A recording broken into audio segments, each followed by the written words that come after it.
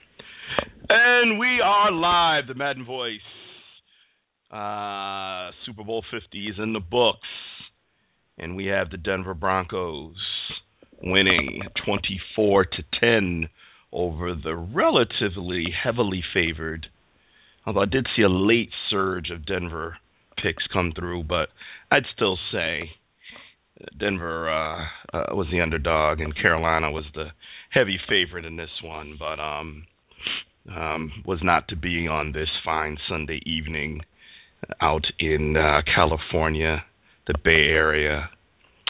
It wasn't a great game. You know, it was football.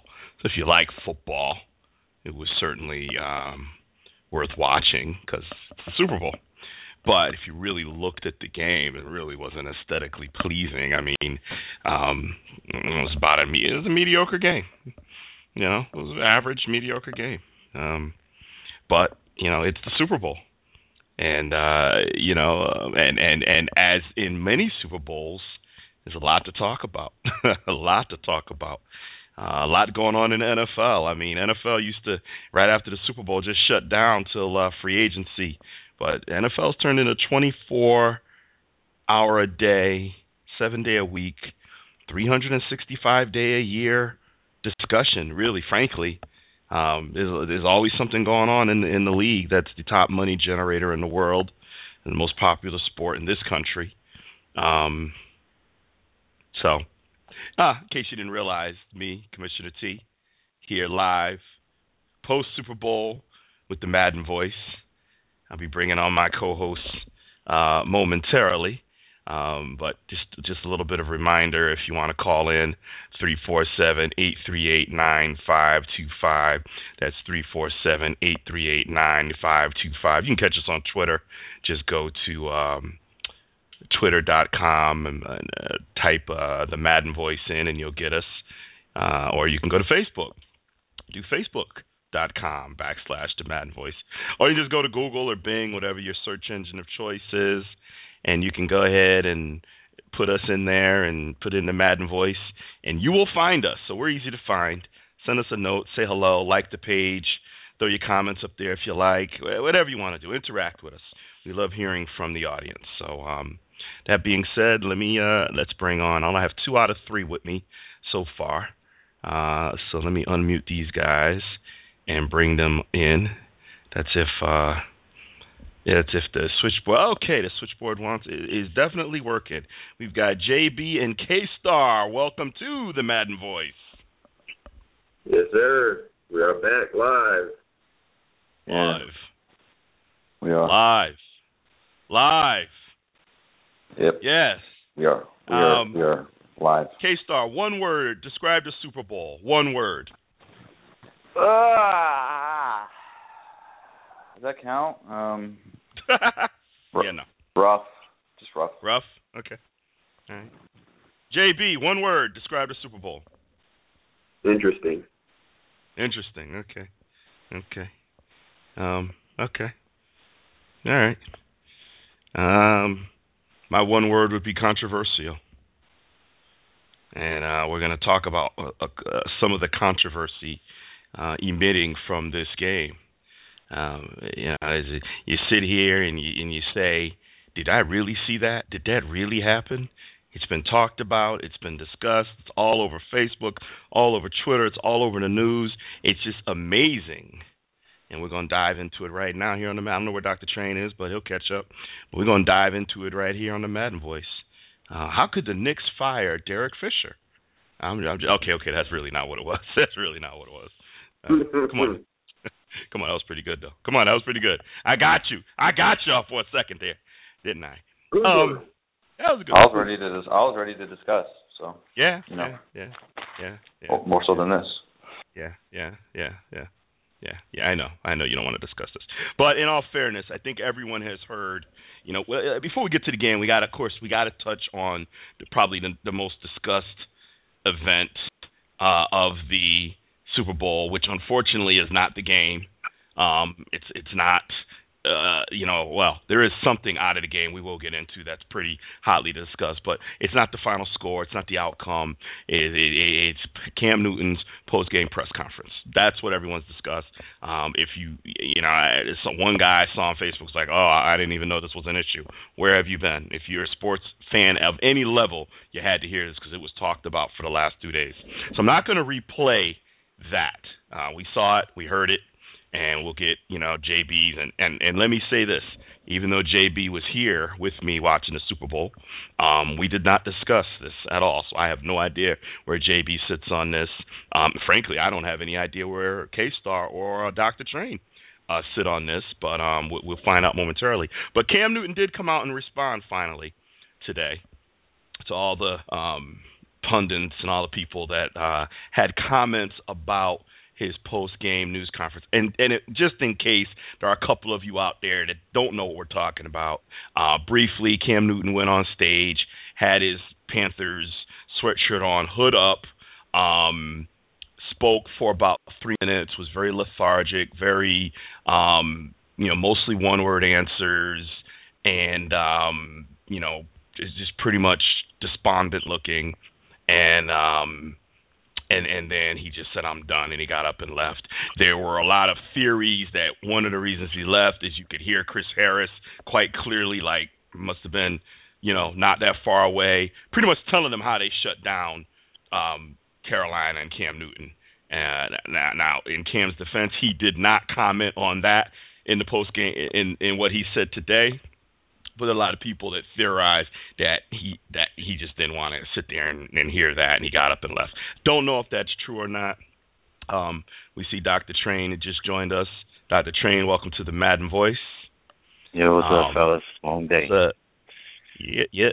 We're going to talk about this Cam Newton press conference, but before we do that, I want to play his response today. Some people, if you worked or whatever, you may not have heard what he said today about his showing, about how he handled the post-game press conference. Everybody knows what happened at the post-game press conference. We've heard it everywhere for 2 days, but this is fresh. This is just today. Cam Newton responding to what happened after the Super Bowl. Obviously, I had a lot of time to think about it, and I've seen so much, blown out of proportion. But at the end of the day, when you invest so much time, when you sacrifice so much, and things don't go as planned, I think emotions take over. I think that's what happens. And as far as trying to be like this person, trying to be like that person, I heard numerous, quotes about, what if this person was in that situation? How would he have handled it? Well, we've seen this person do that. How he would have handled it. The truth of the matter is I'm not trying to be this person, nor am I trying to be that person. I've said it since day one. I am who I am. I know where I'm capable of. I know what I'm capable of, and I know where I'm going. And I don't have to conform to anybody else's, wants for me to do. I'm not that guy. If you want me to be this type of person, I'm not that, and I'm happy to say that. You know what I'm saying? This league is a great league with or without me. I understand that. And I am my own person. I take pride in that, and pretty much how I feel. You don't have any regrets at all for how you handled it? Not to say that you should. I'm just asking. I really don't. I mean, it happened. It happened. I didn't want to talk to the media at the time. And truth of the matter is, I really still don't want to talk to the media. But at the end of the day, things has to happen. I had a lot of time to go back and play everything back. And like I say, I'm human. I've never once said that I was perfect. I never proclaimed that I was perfect. But at the end of the day, people pick and they do things of that sort. And the truth of the matter is, who are you to say that your way is right? Like, that's what I don't understand. Like, we got all these people that's condemning and saying, oh man, he should have did this, that, and the third. But what makes your way right? I mean, I've been on record to say I'm a sore loser. Who likes to lose? You show me a good loser, and I'm gonna show you a loser. You know what I'm saying? I'm not here to. It's not a popularity contest. You know what I'm saying? I'm here to win football games, and for this organization, for Mr. Richardson, for my teammates, and for what it's worth, my fans. They know what's real, and I leave everything else out on the field. I prepare the right way. I have a mentality. I have a standard that I set for myself, and I'm not going to bend nor break. You know what I'm saying? I never once offended anybody along that, but at the end of the day, we had an unbelievable season, a great season at that, and we did what a lot of people didn't expect us to do. Hell, we did a lot of things that we were fast into doing. People knew we were going to win, but they didn't know how fast we would win. And at one point, we were undefeated. And the truth of the matter is, we got 2 losses. Some teams had 2 losses the first 2 weeks. So that's the truth of the matter. And for me, it's just nothing's pretty much going to change. I mean, you get what you get. You know what I'm saying? And all right. Cam Newton's 3-minute, 26-second response is actually longer than his news conference post-game. I have been very intrigued by this. I've watched everything I can watch on this, listened to everything I can listen, gotten into numerous Facebook discussions about this, all in preparation for one man. I want to first go to the Cam Newton apologist, the Cam Newton defender, the self-proclaimed he's going to the Hall of Fame, K-Star, and I have been just dying to know your thoughts on Cam Newton in the post-game press conference and his response. Yeah, I believe I said this a few weeks ago. I never thought, and I was always very much on the other side of this, where I completely disagreed with the narrative that Cam Newton's ever changed. And I'm okay with that because I like who Cam is, and he doesn't need to try to be someone who he's not because he's not afraid to be who he is, and that's why I love the guy. And as a football player, he's tremendous. Now, is he perfect? No, he's not. He could have handled things better, that's for sure. I'm sure that hearing Chris Harris make those comments at the podium wasn't so fun if you're one Cam Newton after that loss. I don't even know how that happened. That's kind of weird, but basically Cam was just begging to be trolled, well, given that circumstance, although he still should have finished it out. But I understand why he didn't, given that weird scenario. Honestly, the one thing I was most disappointed about, if I want to say, if I was disappointed about anything regarding Cam, was honestly one play on the field in particular. No, let's not go there just yet. Okay, I won't go there, but back to just Cam. Stick to the press conference. Yeah, right. Right. With Cam, the thing is, again, that's part of the reason that press conference he gave today, I didn't hear it until now. It's kind of the reason why I'm a huge fan of his, just because, I understand where he's coming from, and, he's a millennial, right? He's a guy who's going to make mistakes, and I like the fact that he's not afraid to put himself out there, because a lot of people like to put on a show and in front. But let me ask you a question, though. He's not afraid to do that. He's a guy that's going to make mistakes, what you just said. Did he own up to making a mistake? Kind of unequivocally. It was what can be perceived to some as I don't know if he really needs to apologize. Again, I do agree with him there. Now, did he apologize to anyone? No, not really. But, I know some people are looking for it. I don't really know why, given what was going on. But, he's not someone that's going to give you something just because you necessarily want it. He's going to be honest. And okay, but what I'm asking you is, you as a football fan, you as a member of the media, you as someone who watches football and has one of the greatest quarterbacks, in the league today and could go down, as one of the greatest of all time before he's done playing, have certainly seen great quarterback play. Do you, based on your standards, approve of how Cam handled the post-game press conference? Yeah. That's a tough question because everyone's different. Yes, yes and no. I know it's a wishy-washy answer, but I'll put it like this: if it were out of character, I would have more of an issue with it. But I wasn't really surprised by it. This is something where, again, I kind of expected it to happen if he were to lose in a big situation and scenario, because he's a sore loser. I think we all know that. And you're okay with it. Ben, I wouldn't be cool with Ben doing that because that's not really in Ben's character. I want Ben to own up to it.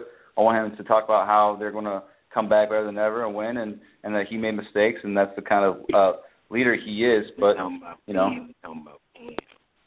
So you're saying because Cam has been known to have this type of reaction in the past, it's okay because this is who Cam is, so it's okay, right?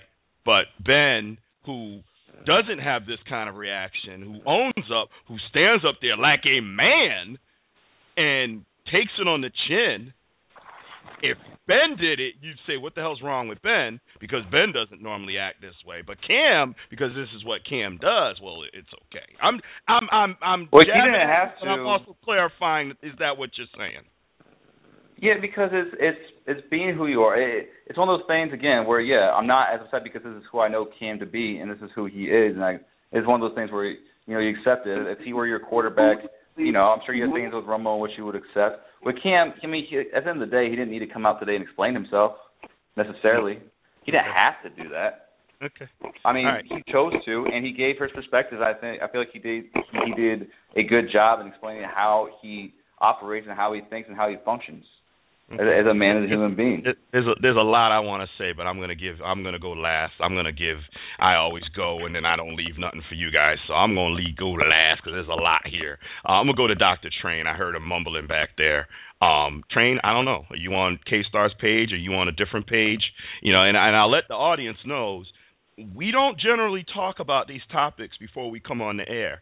So generally speaking, I'm finding out I may have an idea because I've been doing a show with these guys for a while, so I kind of know how they think. But the four of us have not talked about this at all. So I really don't know where Train or J. Now we know where K-Star is. I don't know where Train and JB is going to be. Train, your thoughts? Yeah, I'm gonna try to keep my typical. I did the same thing you did, T. I kind of listened to as much as I could from different people, whether it be analysts or former players, to try to get. And it's cool listening from former players, their take, because they've been in the situation and they know what it's like. But in short, it's not a good look.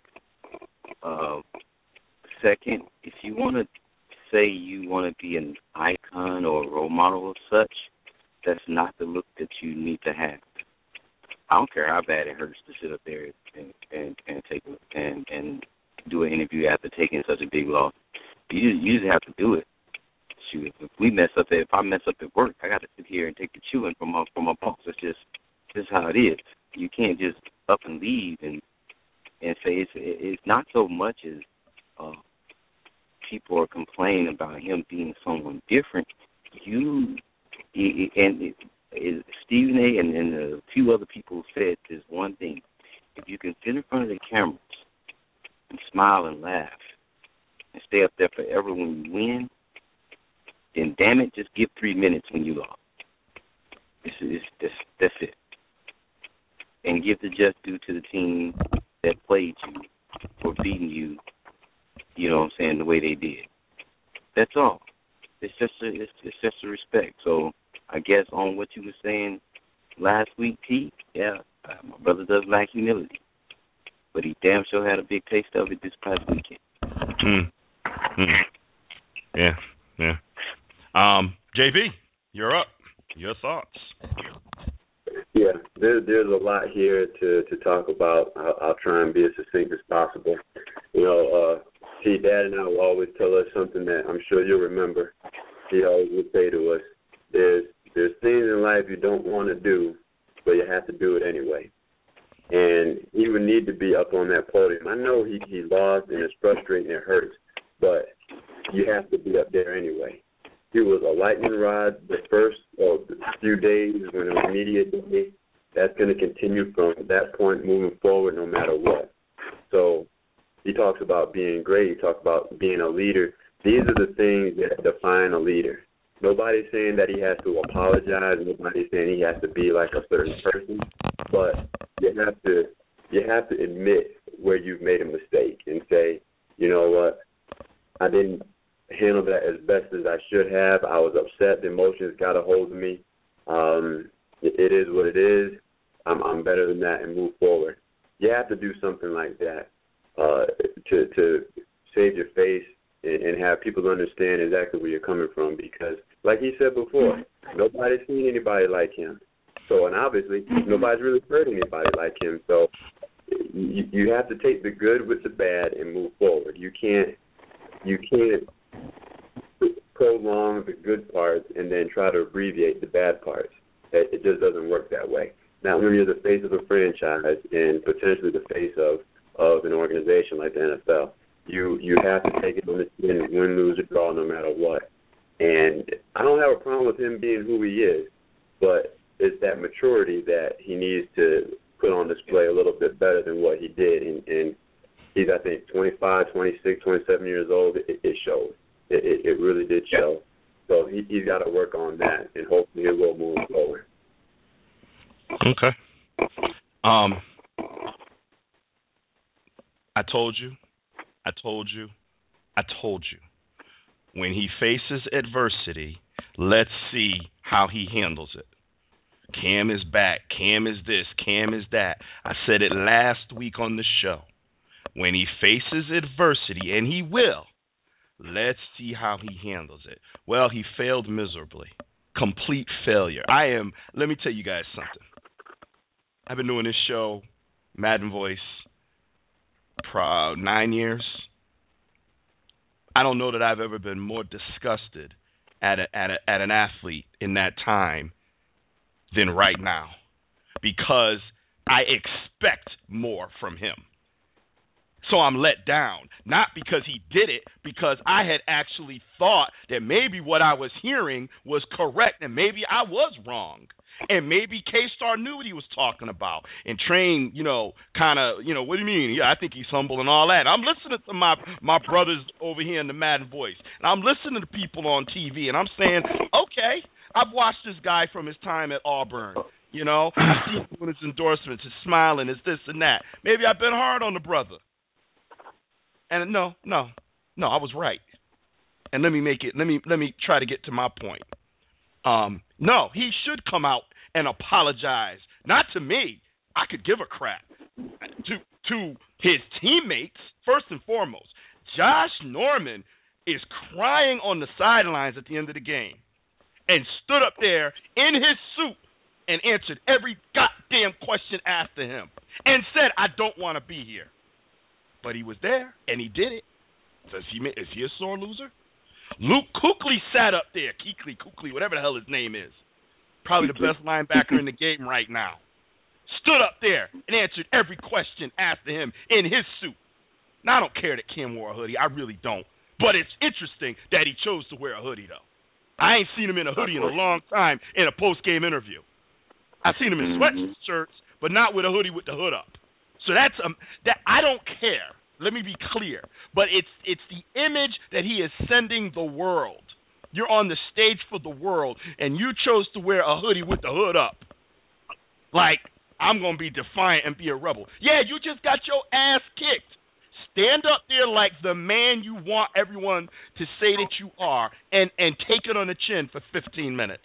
Then after that, I don't care. Go cry, But for anyone out there that excuses this and says it's okay on any level, you got no idea what leadership is all about. You have no clue what being a leader is all about if you can turn your cheek and say there was nothing wrong with that. He is the leader of that team. Period. It is him. And they looked for him in their time of need. When they were hurting, they looked for their leader to bring them up and say what he said today. I ain't a true fan of what he said today because I wanted him to own it.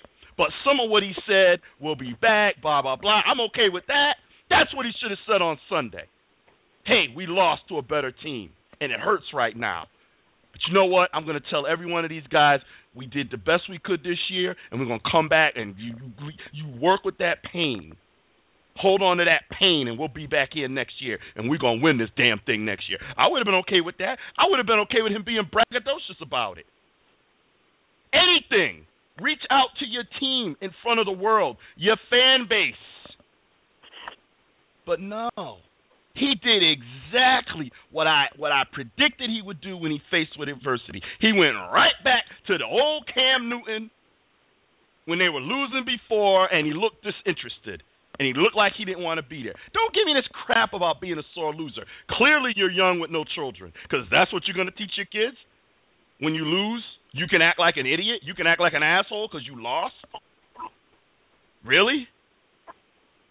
How many superstar athletes? Charles Barkley never won a championship.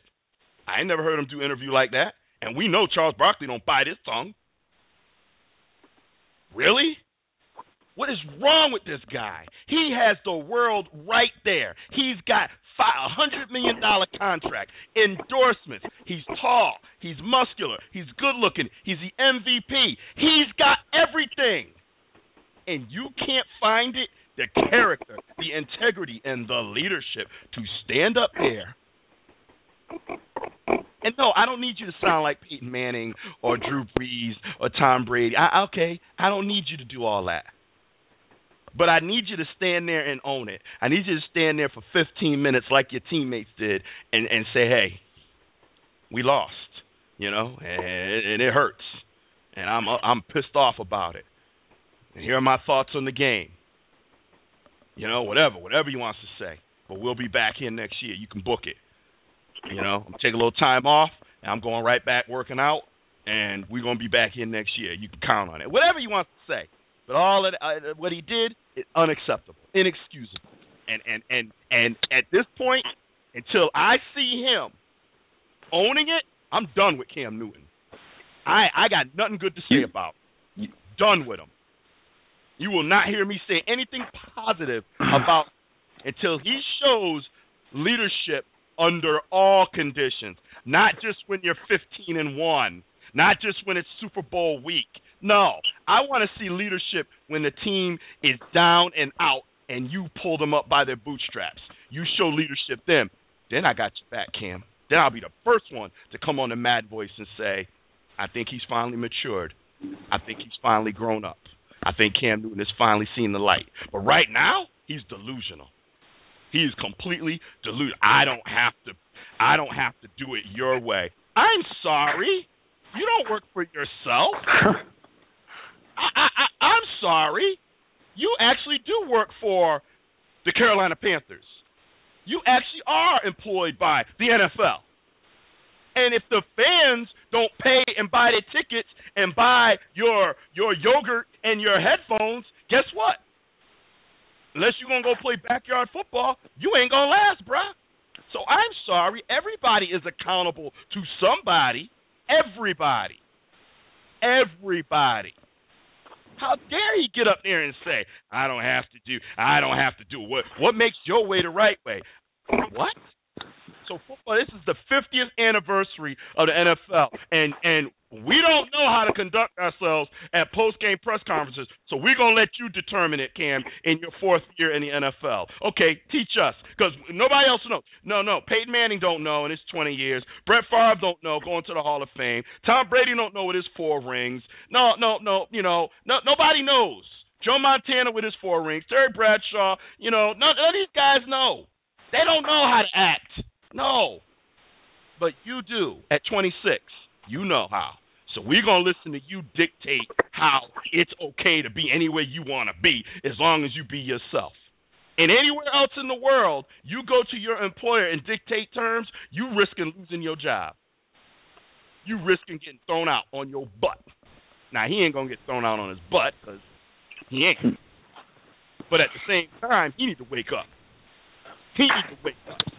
I am completely and utterly disgusted. And I gave it to today. I said, let me wait till he responds. Let me wait. Maybe he'll come out and say, he didn't have to. Frankly, he didn't have to. He did have to. You know why? Why? Because you want to sit up there and dab and dance and sing when you're winning, and then you're going to act like a fool when you're losing and then don't comment on it? No, he knew he needed to come out and say something. That's why he did it. He stood there and said, I didn't want to do this, but, you knew you did. You didn't have to come out today, but you did it. But on Sunday, during the Super Bowl, when it was over, you couldn't have found it in your character to do the right thing then. But 2 days later, you did what you didn't want to do, but you couldn't do it 2 days ago? Make up your mind, bruh. Sunday, it wasn't, I'm going to be me. I'm going to do what I want. But today, okay, I'm going to address the media. Do you want to? No. But I'm going to. Hello? That's what you should have did on Sunday. You should have got up there on Sunday and spoke eloquently about how you feel. I ain't asking you to smile. I ain't asking you to sit up there, and I ain't asking for any of that. I would have preferred you take that damn hood off your head because you don't do it any other time. I don't stick the hoodie up when you're winning. Don't put it up when you lost. Throw a hat up there like you normally do. Fine. But no, okay, so I disagree. He needed to come out and address this. I don't think the boy's stupid. This thing could easily spiral out of control if he don't say something. Easily. I'm glad he said something. Don't get me wrong. I know it's not what everyone wanted to hear, but at least I just think he should have owned it. He should have said. He comes out like he's close to saying, "I own it. I'm not perfect." But then it's like, okay, you're not perfect. Come on, I'm waiting. Here it comes. And then he says, "But why is your way the right way?" And the guy asked him point blank, "Do you regret how you handled things at the post-game press conference?" No, I don't. That ain't owning it.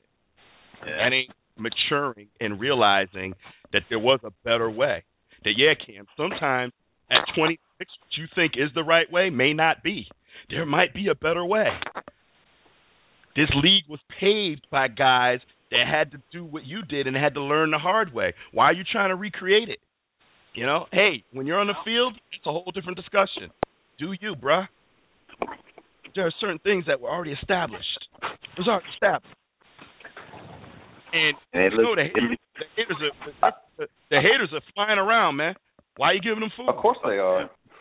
Yes, of course they are. You're giving them ammo. You guys were waiting. You guys were waiting one time. No, you were. Oh, you were. I predicted it. Most people were. No. I sat here all season and tried to tell you guys he didn't change. Everyone wanted to buy into some narrative that wasn't there. No, I said it from the jump. I've been very consistent on this. He hasn't changed. He's mature as a player. That's the only difference.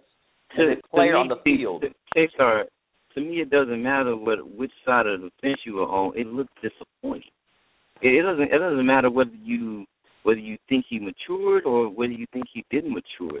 After a game like that, it looks really disappointing for you to call yourself the leader of the team, for you to want to be an icon, and this is how you respond when you are at the bottom of the barrel versus when you're at the top. It just doesn't look good. I don't care which side of it, whether you hate on them or not. It just doesn't look good. It doesn't look good, but everyone's talking about leadership. I haven't heard any of his teammates come out and bash Cam Newton. Not one. You're not going to hear his teammates come out and bash. Why would they do that? Because he's the leader of the team. They're not going to come out and bash him. We don't know. We don't know how he handled it with his teammates behind closed doors is all I'm saying. And I think that, he's had bad episodes in the past, as some may characterize. And, again, we don't know how he handled it. Teammates. Yeah, I know. That's what I'm saying. We don't know. Yeah, but don't say that we don't know to imply that he handled it well behind closed doors. We don't know. I'm simply saying we've never, ever heard a teammate ever speak out against Cam Newton as a football player or leader. Okay, but you're not going to hear his teammate speak out against a quarterback who's playing at his ability. You're not going to hear that. There's not past teammates, though. This is the first time for past teammates, previous teammates to come out and be like, oh, yeah, Cam, he was always a dickhead when he lost. Are you kidding me? This is like an opportune time for vultures to come out and absolutely just spread their wings and take a shit on him. But all I'm saying is I haven't heard that from any of his past teammates, and this is certainly the podium and the opportunity for all of them, or any of them, past, present, whatever, to do so. I'm sure. Why would you talk bad about any of your teammates at the podium? I'm talking about previous teammates that played for them. He's been there for 4 years. I'm just saying it's I don't know. No one is saying anything. How common is it for players? First of all, it is rare for a player on the roster to come out and bash their team. Okay, their starting quarterback. That you just usually it's unanimous. Okay. Usually it's a unanimous source. Right, it's an anonymous. Right. Anonymous. But someone who used to play for the Panthers, coming out and saying something, I guess that could happen. But generally speaking, it doesn't happen. You hear players coming out more against coaching. That's what you hear. You don't really hear them talking much about players, each other. They don't, because it's a brotherhood. It's a fraternity. It happens, but not often. So I don't know if that's the right measuring stick. And I think that the problem is, hey, great if the players love him. They should love him. He led them to 17-2. They should love him. He put a lot of money in their pockets. He should love him. They got to play 3 more games, and they should love him, regardless of how he acts at the post-game press conference. That's fine, but that's not the point. That's not the point. The point is there's a standard set that he has chosen not to follow, and if he wants to continue his legacy, continue on his path to either remain or obtain, depending on who you ask. Some think he's already face of the league. Some think he's almost there. He can't do this. This is not. Do you not realize that for 2 days this is what we've been talking about in the media? Right? The guy had a great MVP year, but he took the attention off of his great MVP year and made it about 3 minutes after the game. How smart is that? It's not. It's stupid. You did that to yourself. We should be sitting here. We've been talking now for about 25 minutes or so on this topic. We ain't even gotten to the game yet. And that's not just us. Every single sports show that's been on the air for 2 days, the top story is reaction to Cam Newton. Everybody's being asked. I heard Magic Johnson. Magic Johnson don't play football. Magic Johnson was asked about it. Everybody's being asked.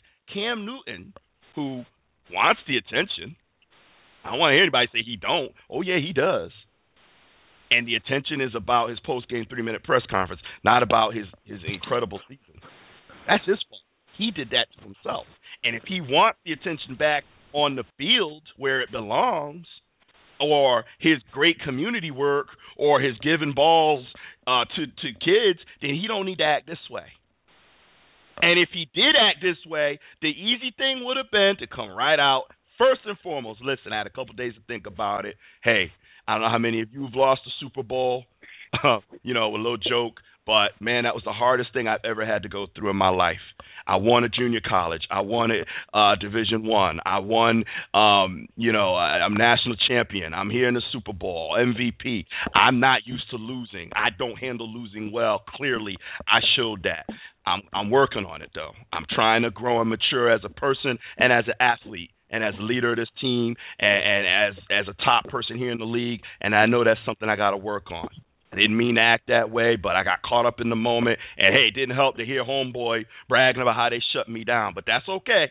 That's okay. Because next year, and then roll right into what's going to happen next year. Roll right into it. We got Benjamin coming back. We keeping our team intact as much as possible. Boom, boom, boom. I expect us to be right back here next year. You know? I would have been right here on this show saying, I'm a Cam Newton fan. I would have been the first one talking about I'm a Cam Newton fan. But I'm not right now. I'm not. He lost me. He had me coming. I'm lost. And he got a lot to do to get me back. And he don't need that. Do you think any of this – so let me ask this, because we discussed earlier how he was close to kind of saying that. Do you think that he's feeling that way but doesn't want to concede that only because the way he has been maybe characterized by the media leading up to the game and demonetized at times? I'm going to say this. I saw his father on First Take last week, and his father. Some of the things his father said made sense. Some of them didn't, but I could definitely see that's Cam's father. There's no doubt about it. Cam is his father's son. There's no doubt about it. Okay. One of the things his father said was kind of interesting.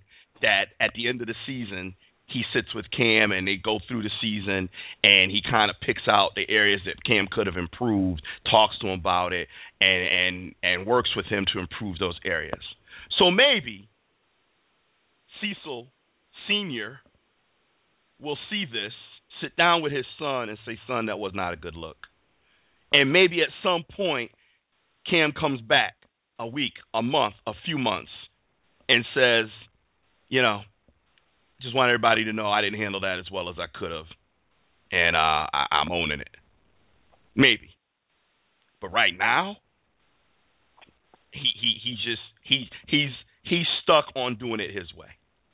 And he is a non-apologetic nonconformist in a situation where sometimes you got to conform. In short, they just call that stubborn. There you go. And I will say this, some of it is the age, too. Some of it is the age. But, Mostly the age. Yeah, good. I mean, my one last point I'll say, when T mentioned something about standard, honestly, this is the standard he set for himself. This is the standard he set for himself. We didn't set the standards for him. It's the position. It's everything he did leading up to this. It's everything he does in the community. He talks about being the leader. This is the standard he set for himself. Live up to it in every single aspect. That's all. Yep. And I'll say this, and it's been said many times, if you're going to stand up there and smile and dib and dab and say, well, if you don't want me to dance, then stop me. Well, they stopped you, bruh. Okay? Mm-hmm. If you're going to stand up there and be braggadocious like that, defiant like that when you win, then it is incumbent upon you to take it on the chin when you lose. You invited it. You said, you don't want me to dance? Stop me. Well, they stopped you. Cold. In your tracks. The score doesn't reflect the beat down in that game. The score doesn't even reflect it. Carolina got beat down. Just, we know Peyton Manning better retire, by the way. I'm sorry, Peyton. I love you. Yes. but you better retire.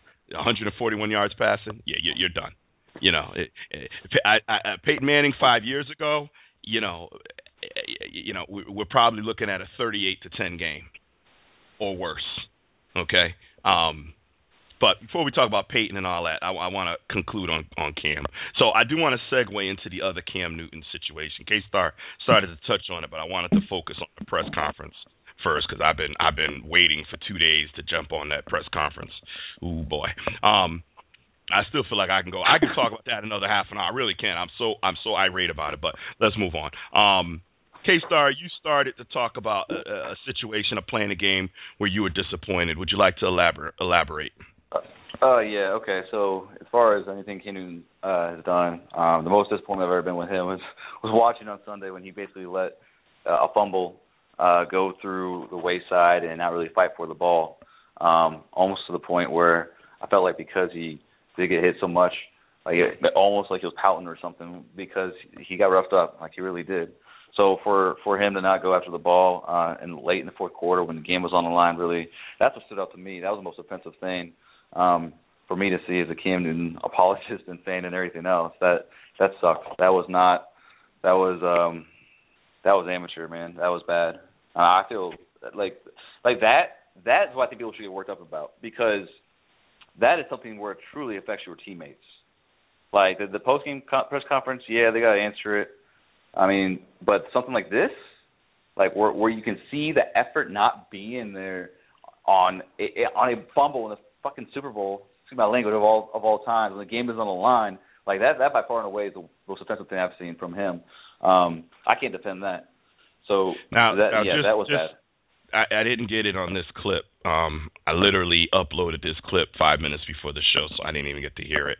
But Cam also explained, and we gonna deal with this one too. But he pretty much didn't want to risk injury. Said that the position that his leg was in, that it was not in the right position to allow him to jump in without risking injury. And he then proceeded to say, yeah, I fumbled, but that is not the cause of the why we lost the game. He then proceeded to say, you guys getting on me because you don't think I made an effort to recover a fumble. What about when quarterbacks throw interceptions and the guys running the back of the quarterback makes no attempt to make the tackle? Would you guys say anything about that? This is Cam talking now. This is Cam defending why he didn't go after. And see, the problem here, K-Star, is, yeah, it's two separate incidences, but it's all one, man. It's one dude. It's the same person not owning his mistake, his bad decision. You know, he made a snap second decision. Hey, man, later on, I mean, there's video floating around of Drew Brees when he was with the Chargers diving for a ball and his leg getting ripped behind his head. That was that serious shoulder injury he had that he ended up had surgery on, was out, and ended up going over to New Orleans, and Phillip Rivers became their quarterback. But you know, and there's video of that. You know, so that's Cam's apology, and I get it. I agree with you. I'm personally more irritated at the news conference because he did this crap before, and I was hoping he grew out of it, and then to see the same dude all over again just blew my mind. As far as the fumble goes, absolutely that's egregious. Absolutely. But he played like garbage this whole game. He played like garbage. I don't think he played like garbage. I think he Denver played like garbage. Rendered him into what it was. Well, did you watch his passes? Dude threw for 40. So as far as Cam's play in the field in the game, outside of that play, he certainly it was definitely not his best game. It was clearly his worst of the season. Garbage. However, he had no help whatsoever from his receivers at all, which shouldn't have been too surprising in hindsight, given the nature of who they are as a talent deficient group relative to the Broncos cornerbacks and everything. But man, he had no help. They couldn't even run the read option because he had Fozzie Whitaker fumbling all over the place. It was rough. Garbage. Stop it. Garbage. Yes, he got no help too. He played like garbage. I'm looking at it. I'm watching the game with my brother, and we both said at the same time, nerves. But the nerves never went away. Shit, that's pass rush, man. We saw what they did to Brady as well. I mean, it's really easy to hate on Cam. But I mean, the thing is, that's just Denver's defense. We got to give it up to them. We got to give it up to them. There were times when he was by himself in the pocket and had a good clean shot at the throw and just sailed over him. That's nerves. That's what happens, man.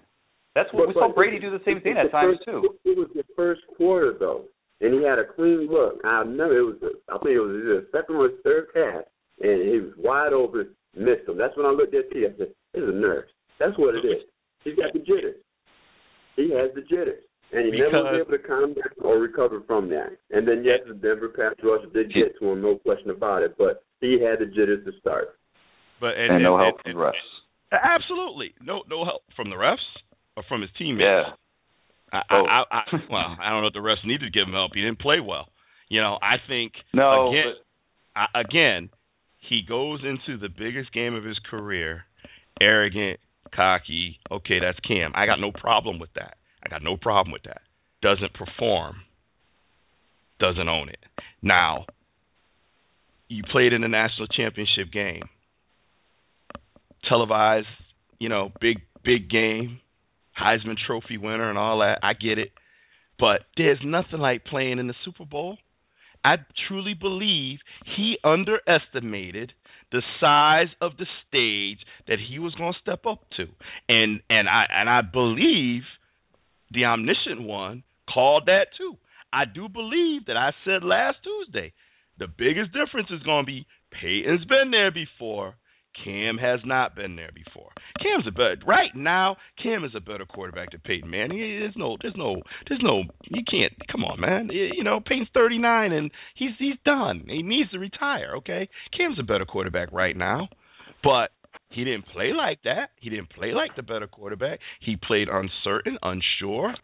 Some of it was the Denver pass rush. There's no doubt about it. But there were times that he had a clean pocket. And he was missing players. And, yes, his team gave him no help. There was 4 drops.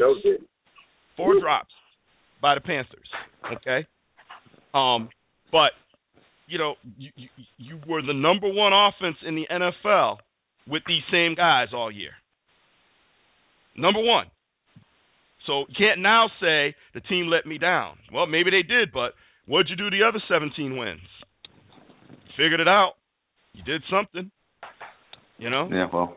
Beat Seattle twice with the same. Denver posted this yesterday on Facebook. I mean, Denver allowed only one 300-yard passer, and it was Big Ben all year. I mean, they just absolutely demolished quarterbacks throughout the entire season. Well, I mean, it's true. It's a fact. I mean, good for Ben. But I mean, it's true though. Seriously, I want to give credit to Denver's defense. That defense is. I mean, we talked a little about it last week, but what they did to Brady a couple weeks ago was just. I've never seen Brady get hit like that. Like that was Giants level type Super Bowl stuff. And then I'm not taking credit away from Denver.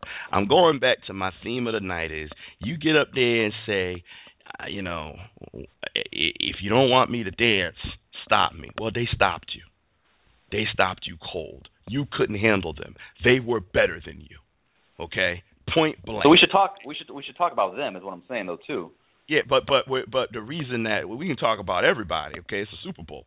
But what I'm saying is that you invited the scrutiny, you invited the spotlight, and then you shrunk like a wee-wee in cold weather in the spotlight, okay, and you didn't own up to it. And I wish he had, because he didn't play well.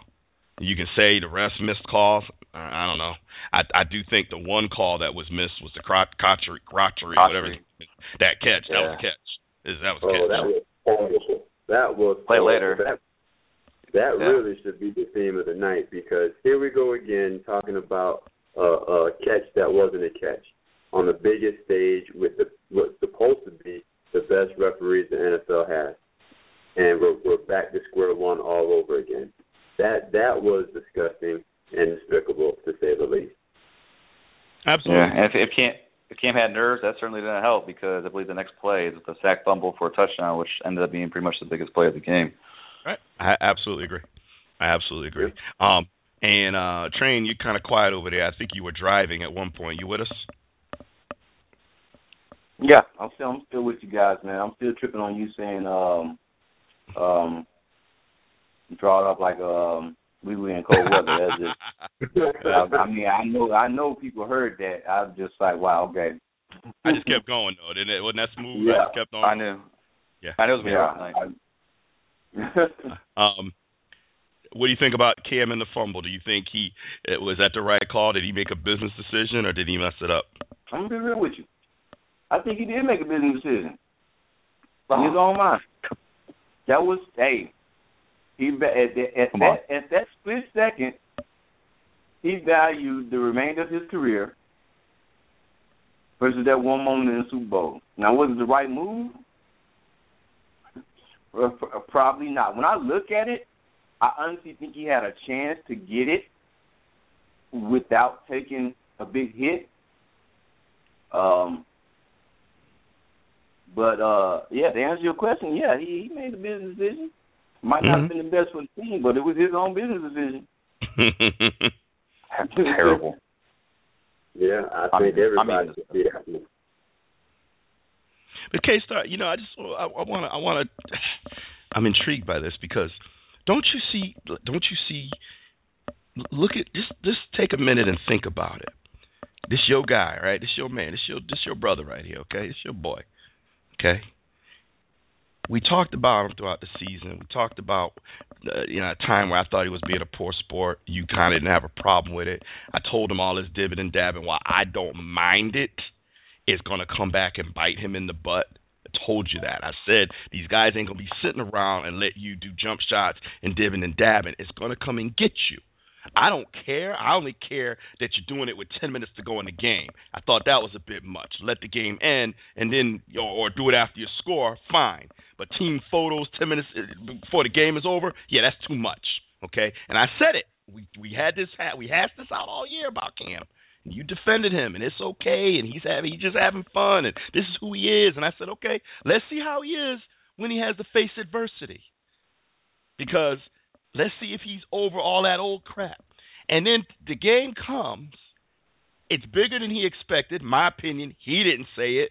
I'm saying it was bigger than he expected based on the performance, not taking anything away from Denver, but looking at the high passes and all of that, him getting sacked. I mean, Cam is a load to bring down. Them boys was taking him down one shot, okay?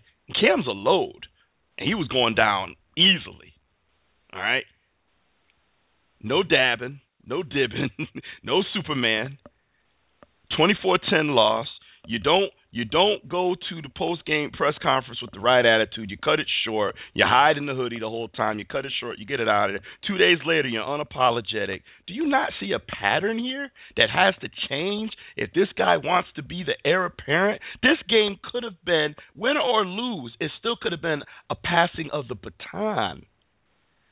You know, I'm proud of him that he went and sought out Peyton Manning at the end of the game and congratulated him. And absolutely, that which was genuine. Absolutely, I give him credit for that. We know Peyton Manning didn't do that with Drew Brees. Peyton, however, owned up to it right away, gave an excuse. I think it was lame, but he gave an excuse. And he didn't call Drew Brees and called Sean Payton and apologized. Said, hey, congratulations. Here's why I did what I did, but nothing against you guys, okay? But so we know that there are cases in NFL history where people don't shake hands. We get it. He went and shook hands, went and sought him out and shook hands. That's great. That's exactly like, okay, guess Cam. And then after that, you go back and you melt down. There's a pattern here. He's got to grasp the fact, the lack of throwing your body in there, man, for your team. It's all tied in together, bruh. It's all tied together. You want to celebrate and party and do all that stuff when you're winning? Well, when you're facing adversity, where you at? Because I saw Josh Norman out there trying to ball. I saw Kuechly, whatever his name is, trying to ball. Fucking, what's his name? The running back got hurt, came back gimping, got a touchdown. Trying to ball. Ron Rivera stood up there, man. I gotta tell you, I have a new level of respect for Ron Rivera. That's my guy. I like Ron Rivera. I was on the fence all season about him because I thought he allowed Cam a little too much latitude. But you know what? I got no bone to pick with Ron Rivera. I think he's a great coach. I think he's a gentleman and a scholar. This dude, I mean, he gets it. He was interviewed. He said the things he needed to say. He didn't throw his quarterback under the bus, but he said what he needed to say. I got nothing but respect for Ron Rivera. Clearly, he's definitely a Ditka student. Although Ditka didn't always say the right things, but that's another conversation. We go there another time. Anyway, all right. I'm irritated because I really wanted Cam to embrace this, even in a loss, and this could have been a coronation of the next big thing. You know, Brady's got a couple more years, and he's all done. I mean, who's bigger? You know, Aaron Rodgers and Drew Brees. I mean, you know, who knows? I mean, they're still great quarterbacks, but right now, Cam, man, I mean, you had to take that, grab it, and I think he hurt himself. Let's see what happens. He can recover from it if he makes the right decisions. He can recover from it. Will he? Still very young. I don't know. Let's talk about Peyton Manning. You know, he won, okay? And let's give credit where credit is due. You know, he was brought in last game of the season when the the Patriots had lost, and a Denver win gives them home field. And roughly halfway through the third quarter, they brought him in off the bench. And his presence and his leadership has propelled this team. They didn't lose again. They have not lost since he came in week 17. He won that game. He won the divisional game. He won his conference game. He won the Super Bowl. Now, we can say the defense, and that's a valid point. But he scored enough points, kept that defense moving, that offense moving, did enough to allow them to get that win. And I can't say enough about how at 39 years old, I mean, let's take a minute and look at some of these things.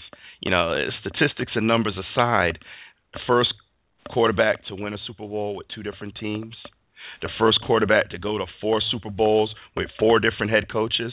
I mean, that's you gotta, at some point, you gotta look at Peyton and say, damn, you know? So I just want to take a minute and just say that, I mean, we've got to start talking about him as one of the greatest ever. When you look at the complete body of work, he's got to be mentioned in that conversation. I don't know that we've always done that. We've always talked about Brady. We've talked about Joe Montana. Yep. But I think Manning now has to be included in that conversation. He doesn't have 4 Super Bowl wins like those guys do. But, man, when you look at the complete body of work, I just don't think you can deny him being in that discussion. That's how I feel. That's my opinion. Anybody disagree? No, I thought he was in that discussion prior to, just because of how he's been all along. So this is not news to me. I had him there already. Yeah, I'd agree. I've watched him for most of his season, and he's been, regardless of playoffs victories or Super Bowl wins, he's always been there. And this is probably the first time he's been with a team that's defense as great as that, and he wasn't even the old Peyton Manning that we normally watch. And like you said earlier, Keith, had he been that guy, this would have been real bad for Carolina. It wouldn't have been nowhere near close. The only thing I feel bad about is that he didn't have stronger defenses in his heyday, because who knows what would happen. If Indianapolis had stronger defenses back when in the early to mid 2000s, he might have another Super Bowl ring or two. We never know, but it just, when you look back in retrospect, if he had that, you may have some more rings. He's just that good, or that great, I should say. Yeah, he's definitely top 5 all time. The one other Super Bowl he did win, he did get really good defensive play during that postseason with Bob Sanders, when he was an absolute ferocious animal and a game changer. And Peyton, I watched him for a very long time. I mean, I live here in Indianapolis, so I saw a lot of him up close and personal. And the thing about Peyton that will stick out to me is just his pre-snap work is just so awesome, and the way he can manipulate a defense and really put them on their heels when he's not even doing anything. He's just calling out, audibles that aren't even audibles, and just being that kind of just mind manipulator from the quarterback position, and being such a surgeon and professional and everything else. We don't talk about him enough as one of the greatest of all time, but clearly he is up there. He's not Brady, but at the end of the day, he is, in any other era, the best quarterback, within that era, arguably. So, he's awesome. A lot of the knock on it because of the fact that his postseason record prior to this year, I think, was under 500. So I know that has a lot of detractors throwing that out in his face, but I don't think that's completely fair when you look at the total body of work. It's the total body of work that counts. Yeah. When you're that great, people are going to nitpick. So, when we're talking about, top 5, top 10 type stuff, people are going to, try to find some skeletons in your closet and in your resume. And I'm not going to say Peyton is without fault for a lot of the playoff losses. I've seen a few of them. However, he wasn't, he didn't get enough credit, though, too, when they did win, and when they did win Super Bowl, and when they were going to the Super Bowls, and, just being consistently great and making Indianapolis a relevant NFL franchise when they didn't have anything to work with until he got there. Marshall Faulk was awesome, sure, but they weren't winning, and Peyton changed the whole complexion of the city and everything else, and he did the same thing with Denver. He went out there and he won Super Bowl, and they were, still talking about Jake Plummer being the best quarterback they had, for quite a while up until him. So he is absolutely just one of the best of all time. So that leads me to the next thing. Anybody on this call think that Peyton should play one more year? No. He doesn't have any zip on the ball. He can mentally, he could. If this was only a mental game, nothing more, nothing less, then he could play for eternity, seemingly. But this game is a physical game, and he does not have the physical skills to compete at the level where he wants to compete. I think it would be best for him to retire now. Retire as a champ. Do like Elway did. Do like Jerome Bettis, because you only get that chance seemingly once in a generation. Take that now and go. He's got a great career. How that song go? If you want to ride, why the right halt on up out the league, bruh. You on top. I wouldn't take another snap, go to another training, none of that. OT who? Yeah. There's no volunteer work out here. Yeah, and I think that, people that retire, a lot of times they feel like they can still play, but it's the off-season stuff, the conditioning and the workouts and all these stuff you have to do in the off-season so that you can come into training camp in decent shape, that a lot of the guys just don't want to do, that grind, we don't see that part of it. We shut off our football radars till free agency, draft, and then, you start getting into June, you start talking about OTAs and training camp. But these guys, other than having surgeries and maybe taking a couple of weeks to let their body heal up and rest, by March, they're pretty much back in the gym, back working with a personal trainer of some type, keeping their bodies in shape, ready to really getting their bodies ready for next season. Some of the quarterbacks, by April, they're throwing passes. They're meeting their wide receivers out somewhere. They can't do it at the team facility. There's some rules against that, but they can go in a parking lot somewhere and throw passes. Some of these guys do try to get their timing down and all of that and work on things that didn't work in the last. So, and I think a lot of times, you've been playing 18, 19 years, 20 years, that's the part that you're like, man, I don't want to do that. If I could just jump to September and play, let's go. But that off-season stuff. So I hope he retires. I can't, there is no better scenario to retire. Elway I believe he won 2 in a row and then went out. But those were his only 2. Peyton, you've got 2. You've been to 4. I think it's time for him to pass the baton to Brock and see what Brock can do.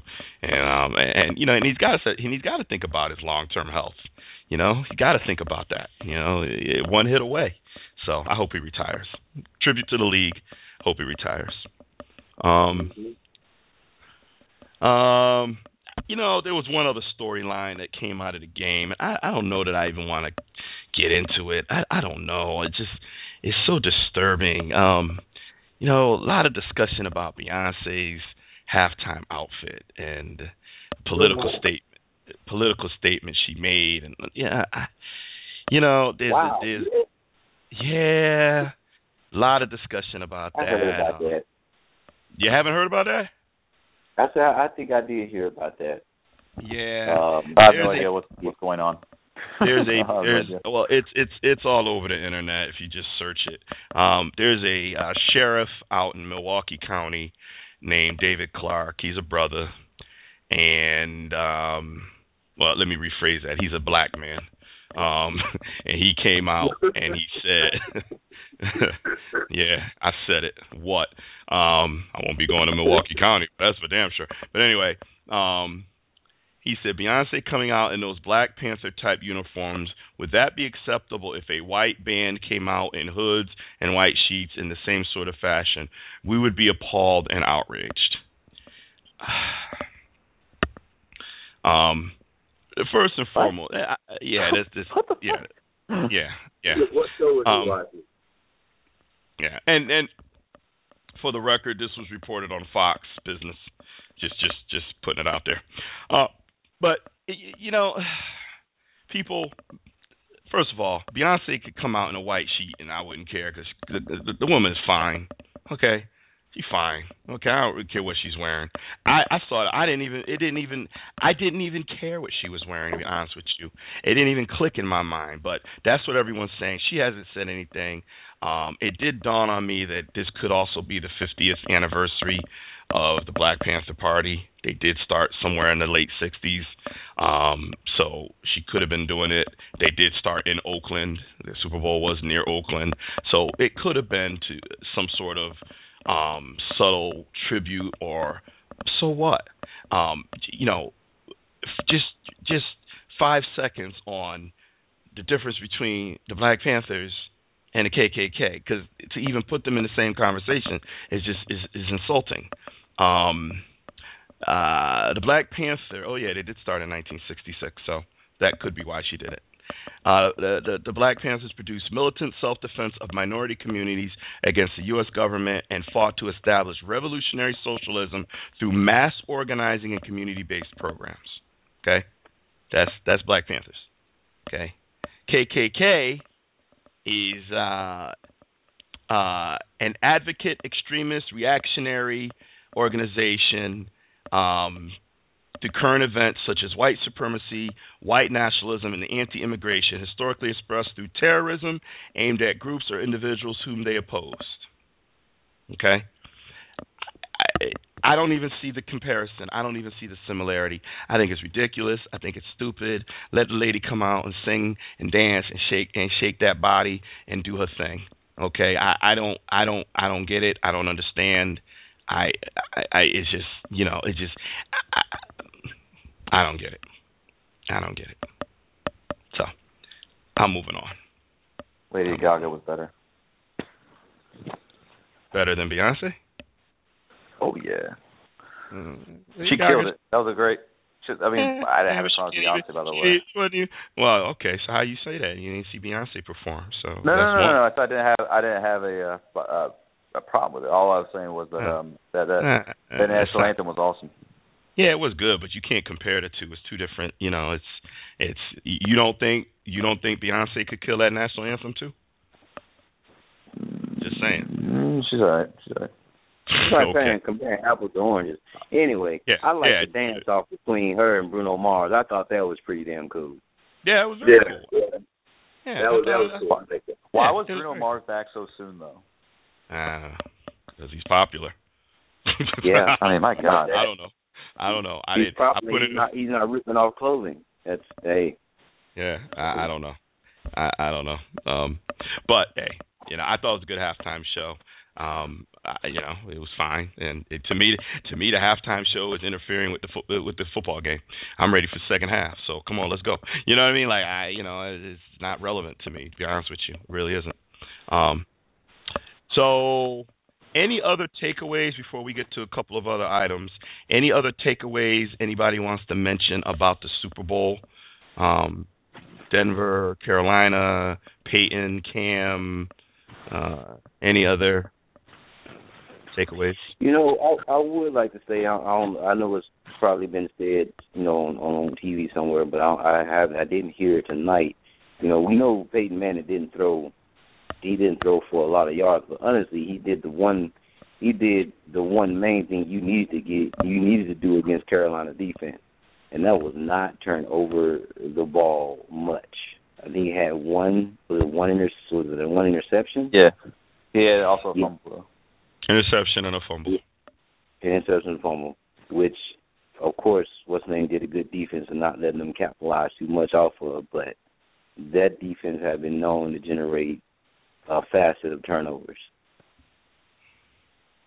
Carolina's defense played awesome, by the way. I mean, they pretty much did the best they could. I mean, it was still a good game. Yeah. Well, Carolina's defense was terrific. I wouldn't say they played awesome. I think awesome would describe Denver's defense. They played very well. They played well enough to give Cam and the offense a chance to win that game. They did their job. They definitely did their job, but the offense didn't put any points up. They didn't do enough. They gave up 13 points and held the Broncos 1 and 13. Yeah, 1 of 13 in third downs. I mean, they were awesome. They played well, but the problem was there's two problems overall. One, Carolina is constantly turning the ball over, but two, Carolina also had a ton of penalties against them, especially in the second half, and I don't think Denver had any penalties against them in that second half. Now, when you're trying to do something on either side of the football and you're getting penalized, you're not doing yourself any favors. And being that it's the Super Bowl, the margin for error is extremely small.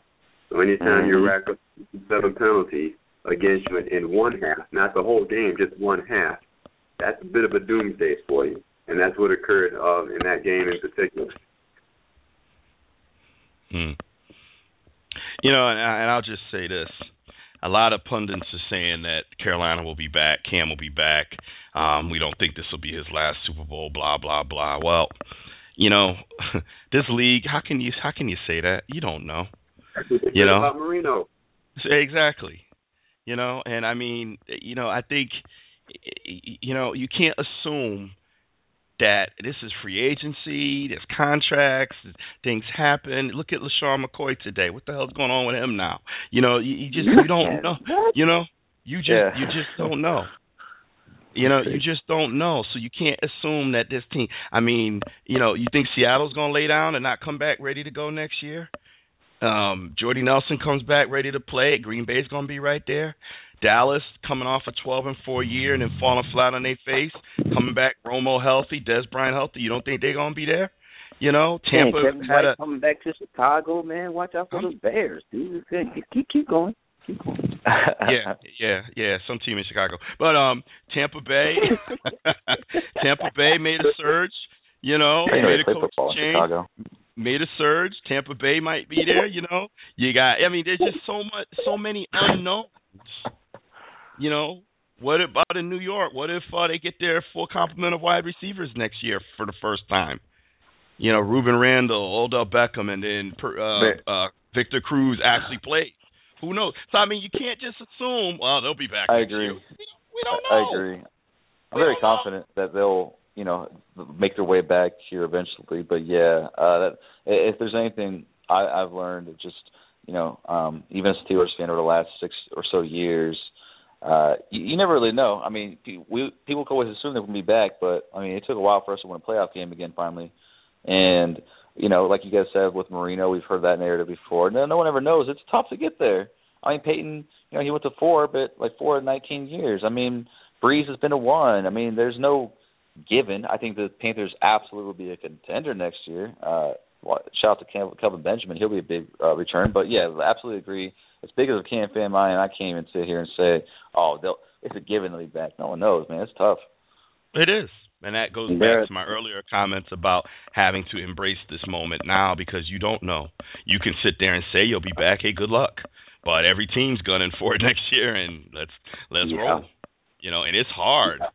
As Seattle, it's hard to get back to the big game and win. It's hard. Okay, you know. So we'll see what happens, but let's not, you know, as Bill Parcells very eloquently said, let's put away the anointing oils here. Got a lot of football left to play. The dude's 26 years old. He has a lot of potential to be a lot of things.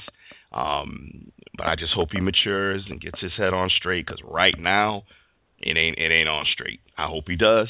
If he can get his head right to match his talent, man, that dude could be unstoppable. I honestly hope Ron Rivera just kind of gets a hold of him and just get this brother to understand, you know what I'm saying? You can be successful, go through adversity, and still keep it together. I mean, his head coach knows how to. So yeah, I really hope he gets a hold of him, man. Cam can go along. I mean, when you said it earlier, T, he had everything almost like all the NFL in the palm of his hand. He kind of does because we haven't seen anything like this dude. You know, so it's like, man, if you could just get it together, man, it's amazing. And you know what? And I hate to go there, but I'm going to go there, Train. Something you said triggered this. I'll be brief. I'll try to be brief, but I you know, K-Star always gives me a hard time for being so hard on Cam. K-Star, you know, I'm going to do this. I'm going to be real for a minute. I'm going to be 100 for a minute, okay? You know, I'm 48 years old. Okay, I'm going to be 49 this year, okay? And I have seen a lot of football. I've seen a lot of sports. I've seen a lot in life at my age, okay? And we have never in the NFL, maybe in sports, I mean, Jordan certainly is in this discussion, but Jordan chose not to be this level of an icon. Tiger was one. Tiger chose not to be this level of icon. We finally have an athlete with all the God-given talents of any quarterback we've ever seen. He's got the arm. He can run. He's smart. He's got charisma. He's good-looking. He's got the smile. You know, he's a champion. He's a winner for all people. But I'm speaking for a minute as a black man, the black community. Yeah. Has somebody that they can look up to, that your kids and your kids' kids and the little boys and girls can look at him and they can say, I want to be like that guy right there. I like what he's all about. You know, he's singing, he's dancing, he's having a good time, and that's why I'm so hard on him, because I also want them to see character and integrity when he's losing or I don't want to see him on the sideline with a towel hanging over his head like a spoiled brat. I don't want to see him on the podium with a hoodie on high. Like, not that the hoodies, I don't give a crap about the hoodie. It's what it represented. It looked like he was trying to hide behind the hoodie. That's what it looked like. You know, instead of just being out there with your chest out and taking it like a man. You know, this guy can be this guy that we have not had. We just have not had. And he could be that guy. Michael didn't want that level of responsibility. He didn't. Tiger didn't want it. Those were two super-duper star athletes. They didn't want it. Well, here's a guy that can do it.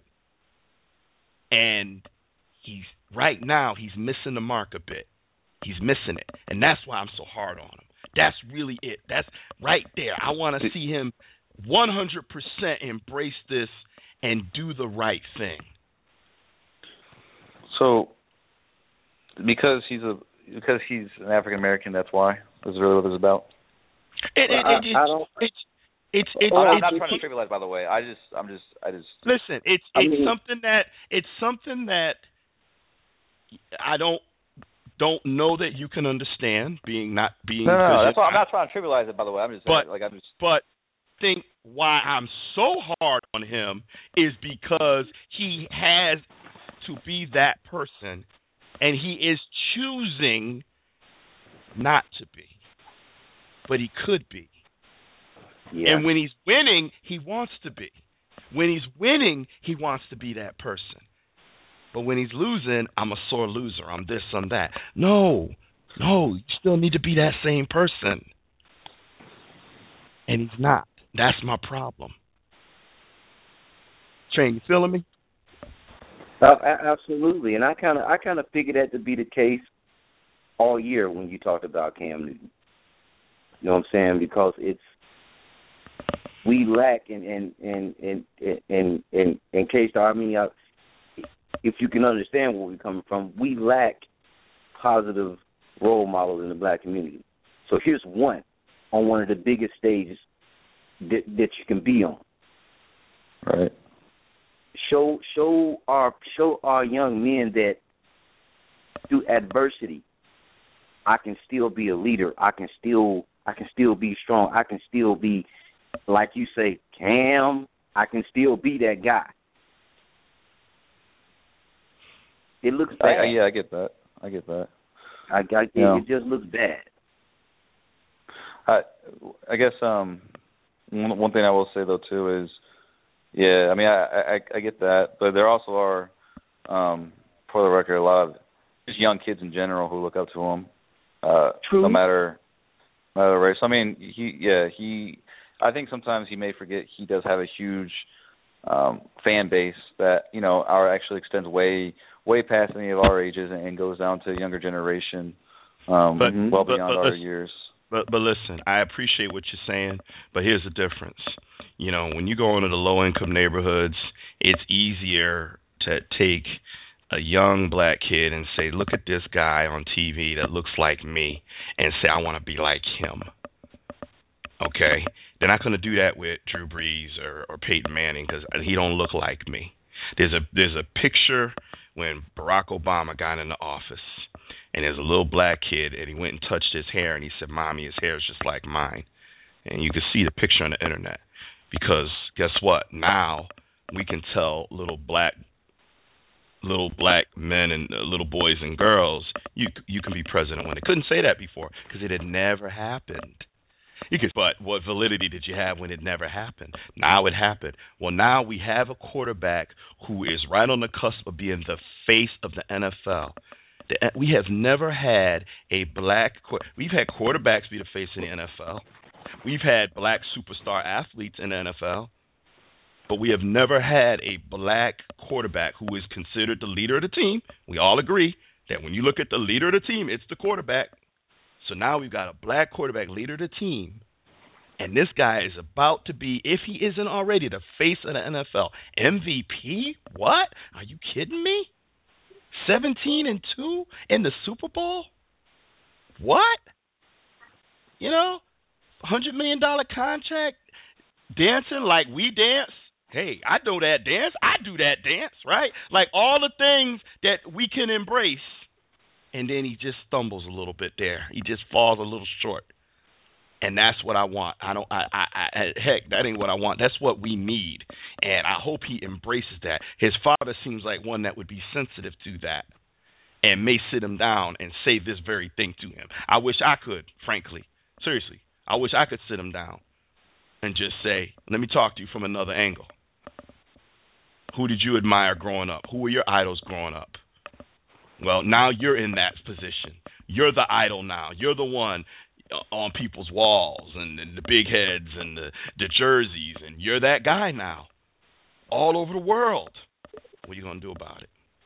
You going to go to the next post-game press conference looking like you just lost your best friend, or you going to step up and be a man, show some character, take the loss like you should take a loss? What you going to do? That's what I want to see. So what do you think about Russell Wilson then? Like, why do you think he doesn't get any of this attraction whatsoever? I guess from in this aspect. Russell Wilson doesn't have Cam Newton and a very good player. He doesn't have Cam Newton's charisma. It's charisma, yeah. He's star power, yeah. He doesn't have that star power. He wasn't a Heisman Trophy winner in college, national champion in college. He's a different guy. Great, good quarterback in NFL and African American Super Bowl champion. But he don't have that. You're right. I think that's a great term, star power. Cam Newton is a star. Man. I mean, to be real with you, let's rewind it back a little bit because Wilson started off at NC State, then he transferred to Wisconsin. Got drafted in the third round. Nobody had a lot of thoughts in regards to how he was going to turn out as a pro. With Cam, he goes from Florida, transfers to Auburn, wins a national championship, first overall pick in the draft. I mean, the ball was set so high for Cam that you can't compare it to. It's an apples and oranges comparison. People expected great things from Cam. Not everybody expected great things from Wilson because he didn't have the accolades coming in the way Cam did. I mean, I'll even keep it more simple than that. Just listen to them when they talk. And in case you never been in the black hood, when Cam Newton talks, I'm just saying. I know. I'm just saying. When Cam talks, he sounds like a brother that's from the hood. Not Russell Wilson. He just doesn't. And there's nothing wrong with that, but I'm just saying that's why he attracts so many. Right. That's why his charisma is like so up there. It's just the amount of people that are drawn to him because of who he is. I got into it on Facebook with Vince. You guys know Vince. Jay doesn't know him, but Vince. Oh yeah. Vince got his Madden start in the EAFL. I know he's been out on the tournament scene a little bit, but he got his start in the EAFL. I've known Vince. Vince was just getting into high school when Vince joined the EAFL, and Vince was defending Cam in the news conference, and he was saying that it was a race thing and that he don't have to do what white America wants him to do, and. It's that age because Vince is in his early 20s, and it's the age. And I didn't even bother because I had Vince in my league for a number of years, and he's a good young man. But he was Cam in the EAFL. The trainer will tell you, how many times Vince would quit and come back. Vince's brother, younger than him, joined the league, lost, got spanked, quit, didn't want to come back. I know who he is. I mean, I'm assuming he's a little bit more mature now, but when he was younger, that's who he was. And the thing about it is that activity is okay if you don't have a role model to sit down and teach you. That's not how it's supposed to be. And in a lot of these inner city communities, there's no black father figure there. So their role models become either drug dealers or somebody they see on television. So Cam has an opportunity to be a huge, huge role model all over the country, if not all over the world. And all I'm asking is you take that seriously and stop thinking that you could set your own agenda. No, the agenda's already set, bruh. Give. This is what I want to see when people talk about giving back. This is what we need. You have the ability to deliver it. Are you going to do better than Jordan? Are you going to do better than Tiger? I think you can, but are you going to do it? Time will tell. I hope he does. I sincerely, if he does, I will be the first one to come on this show and commend him and give him his praise. I will do it without provocation if he can show it. So, a couple of other items. T.O. did not make the Hall of Fame. Marvin Harrison did. My conclusion is that the nominating committee, the people that did the voting, were afraid that if they didn't put Harrison in, that something might happen to them.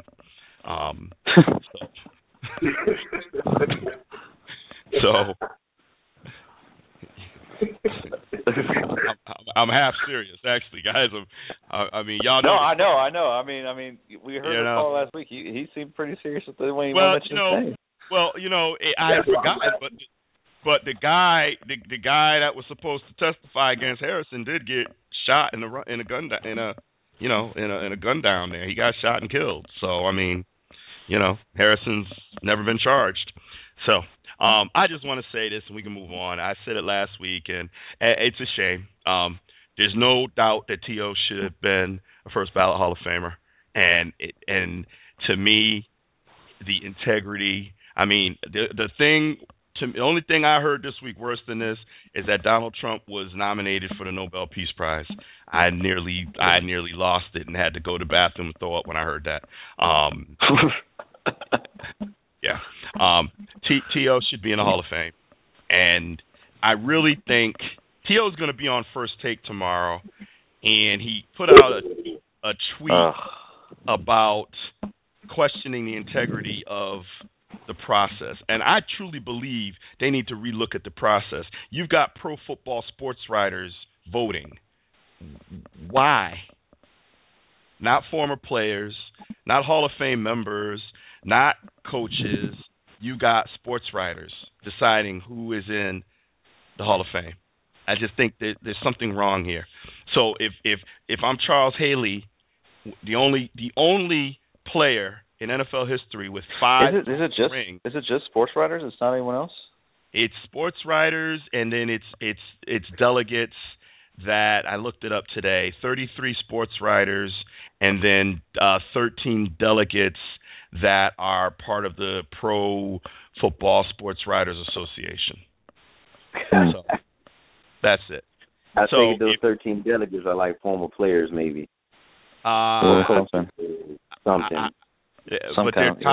they're tied to the Writers Association, so they have some connection to the sports writers. And my problem with this is if you're Charles Haley, who was lukewarm, but you're the only guy with 5 Super Bowl rings, how many years did it take him to get in? Seriously? Now here we go with T.O. because he was another one that was lukewarm with the press. So how many years is it going to take him to get in? But let's put Marvin Harrison in. Let's put, I don't even know. I don't have a big issue. Eddie DeBarlo Jr., good. Coach Tony Dungy, okay. Kevin Green, I don't know. Brett Favre? Brett Favre, yeah. That's easy. Oh, yeah. But Kevin I think Marvin Harrison's still a good pick. They're both Hall of Famers at the end of the day. Yeah, I think Marvin Harrison's a good pick, but not over T.O. Right now you put him in over T.O. I got a problem with that. If they both went in, okay. If T.O. went in next year, Marvin went in next year, okay. But over T.O.? Yeah, no. Absolutely not. Orlando Pace? Yep, absolutely. Kenny Stabler? Okay. And then there's some guard, Dick Stanfield. I don't even know who the heck he is. So there's your Hall of Fame. But no T.O. So it's a joke. It's a complete joke. Hey, by the way, Kyle, I was thinking about this earlier. You give Cam a lot of crap, but you've always been T.O.'s biggest defender, and I just find it to be interesting. Why? Because a lot of the biggest problems you had even before this game with Cam was his celebratory ways, and it just with T.O. it was I don't know. It seems like you had no issues with it. With Cam, there was issues for it, or with it rather. With the game. Hold on. Can I be your lawyer for a second, T? Go ahead. You don't mind? Sure. Okay. I think you bring up the celebratory. T has stated on several occasions. I think I might have lost count. He never had a problem with Cam celebrating in the end zone or anything of that nature. Same thing that T.O. did. Its only issue was celebrating before the clock says 0-0-0 or within a reasonable time where you're about to take a knee or the other team has zero chance. Not with damn near a whole quarter left. That's the only thing I ever hear T complain about when it comes to celebrations. And T.O. has never walked away from the media. He stood in front of the media when he lost. He did all his interviews. They simply did not like who he was. That's all. That's what this boils down to. And let me add one other thing.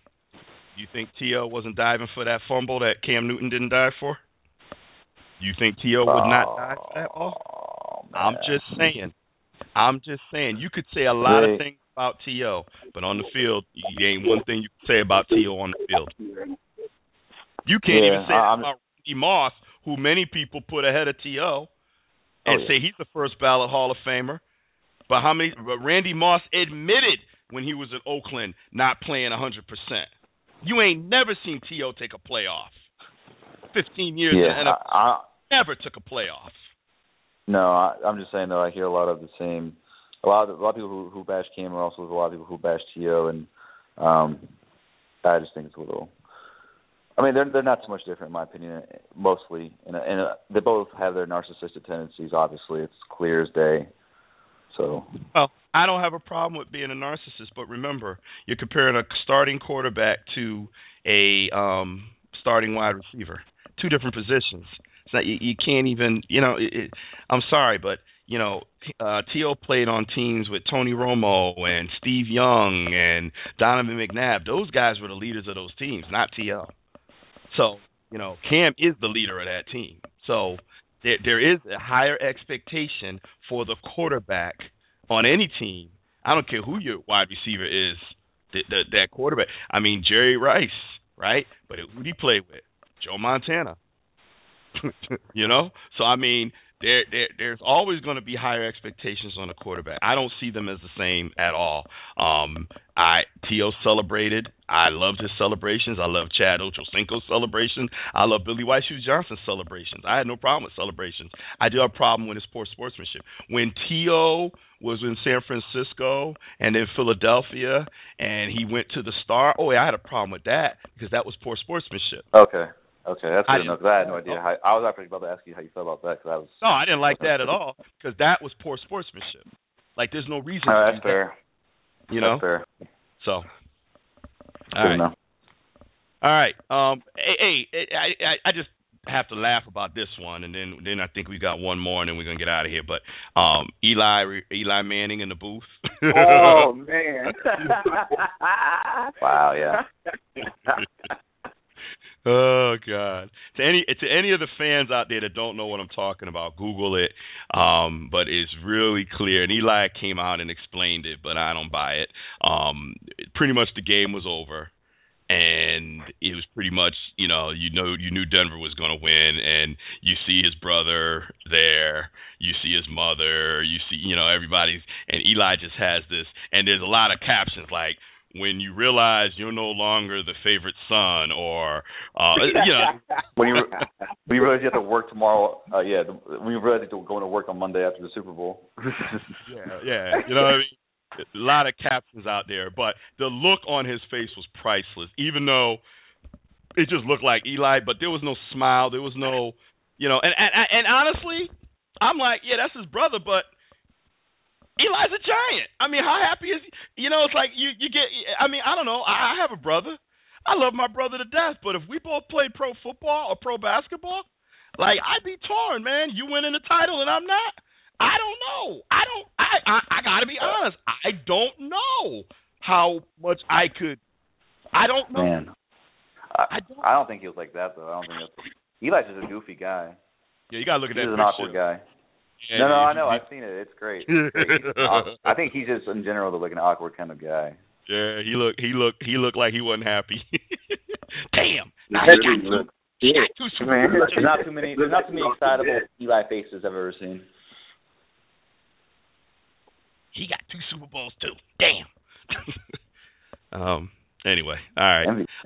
So MVPs too. It's kind of crazy when they're announcing the Super Bowl MVPs, and I was like, God damn, he won 2 MVPs.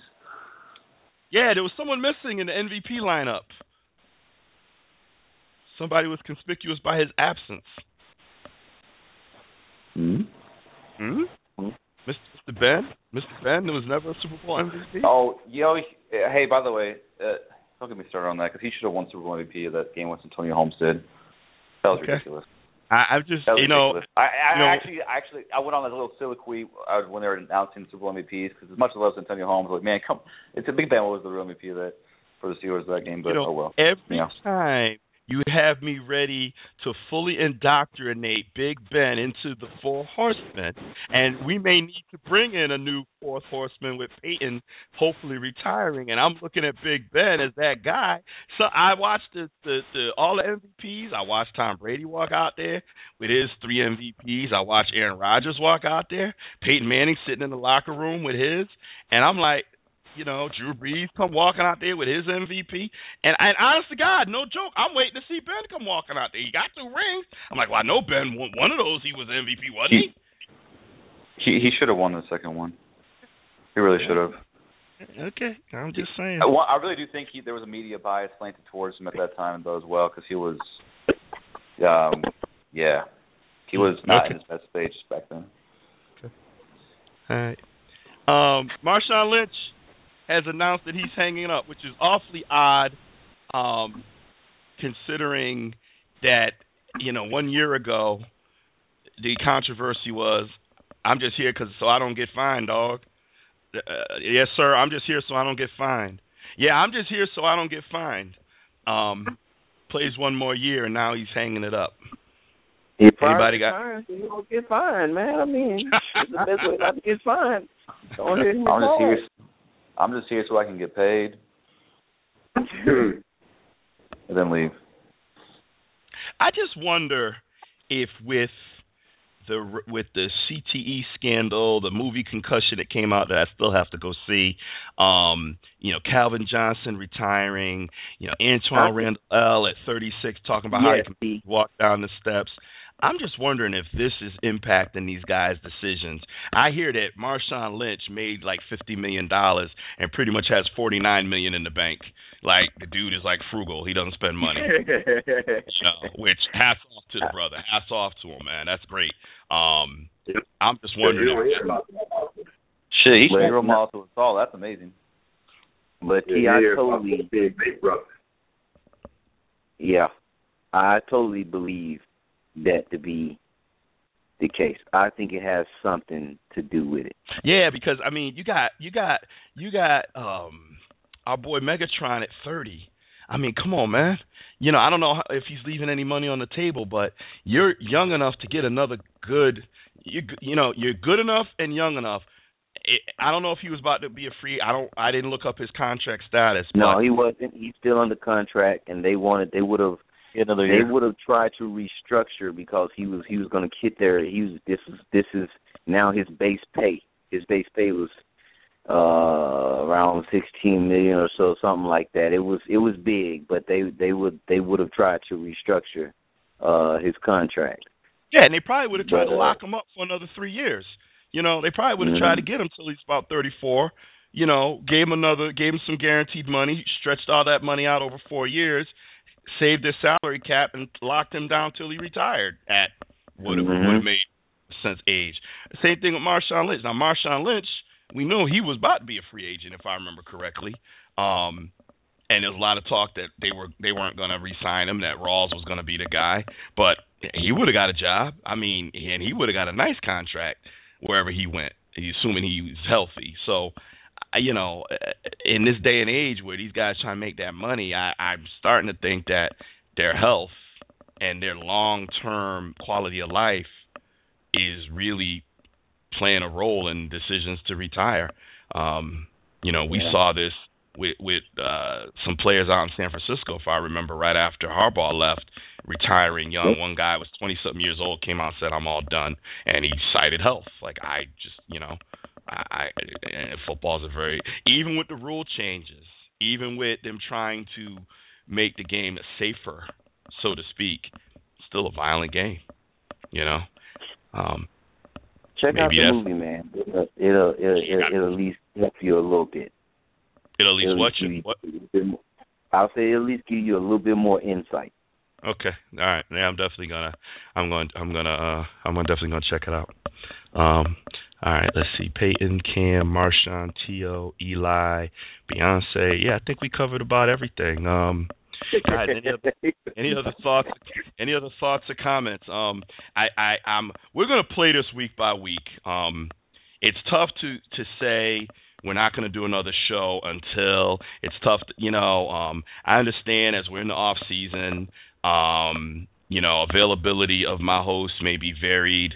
What I'm thinking of doing is putting the show on the shelf for a few weeks and seeing what happens in NFL, and maybe pointing the fans to there is a Madden Voice YouTube page. It hasn't really been very active, but certainly can do videos, 1-2 minute videos on what's going on.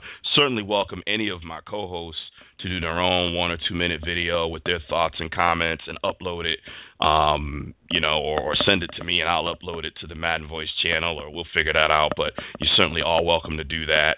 But maybe there's a way to table the shows just for a little while, give us a little bit of a break, and maybe take some advantage of some social media and to kind of keep in touch with what's going on. Because as I said at the outset, football now really is a 12-month sport. It really is. The news cycle is constant and continuous. LaShawn McCoy, what's going to happen with that? NFL is still investigating Peyton Manning and the HGH thing. We heard Roger Goodell say at the Super Bowl that they're investigating. Peyton Manning may or may not retire. Riley Cooper was just released from the Eagles today. Is he going to find another team? This is the guy who was recorded with the racial epithet a couple seasons ago. There's still stories with meat on the bone, and while we may table the shows for a few weeks, maybe come back, let's see what free agency and all that is, and maybe come back and do a show in March. But I think what we should try to do is use social media to keep in touch, to keep the Madden Voice fans engaged to what we're doing and really pull you into what we're thinking about. Maybe it's Twitter, maybe it's YouTube, maybe it's the Facebook page, but let's play with that over the next few weeks, and that'll give us a little bit of a break. I love the show, and I'm pretty sure my co-hosts love the show, but it is a weekly grind every week to be here and do this, and take a little time off and regroup a little bit, and actually do something else on Tuesday night for a few weeks. But I do want to say this one thing, and then I'll open it up to my co-hosts. We're going to try to change things up a bit for the next series of shows, and I'm not exactly sure how just yet, but I feel that we've done this the same way for a long time, and it's time for a fresh approach.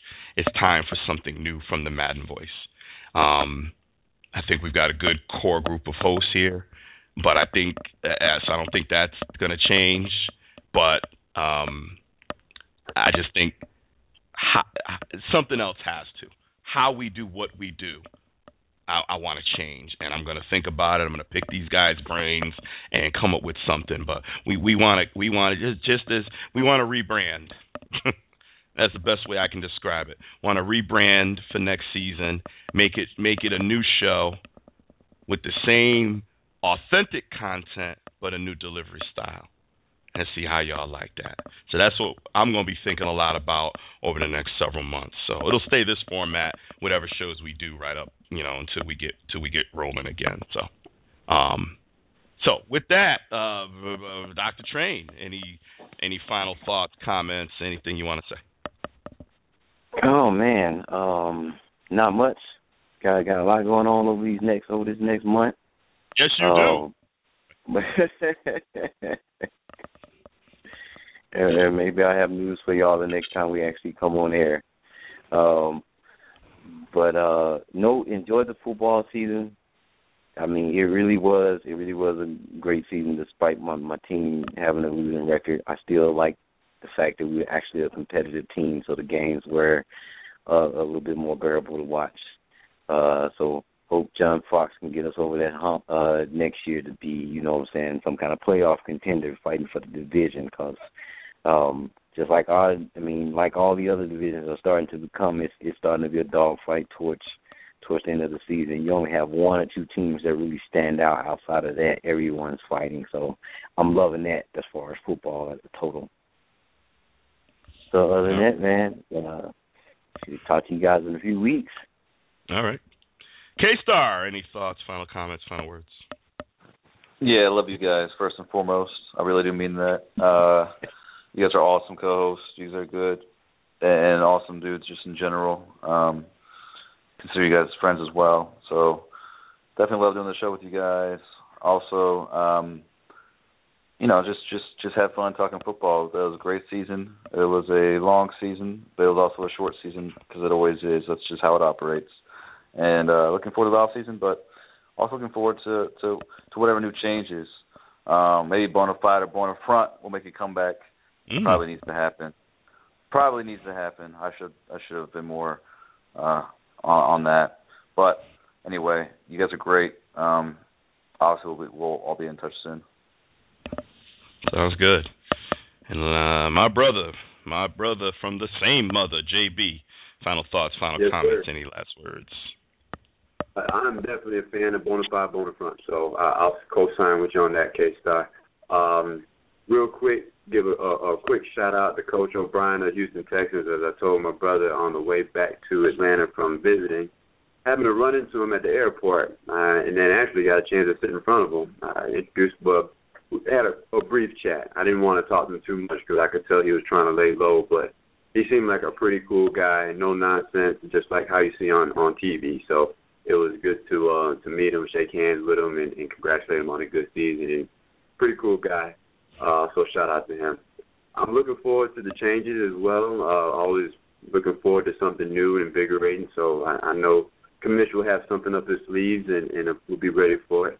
Looking forward to this off season too, because as he also said, it is definitely a 24/7 type of theme now with the NFL. So it's something to always keep intact and keep in mind and keep following. So I'm looking forward to seeing what's next. So great show, great season, guys. I'm blessed and thankful to be a part of it. All right, sounds good. All right, I am muting you three for my final words, which I will try to be brief, but I usually never am, but I'll try. So you three are muted. First and foremost, first thing I want to thank Dr. Train. He is my longest continuous co-host, and we started. The idea of him coming to do this was a phone call because we used to talk now we don't talk on the phone hardly at all.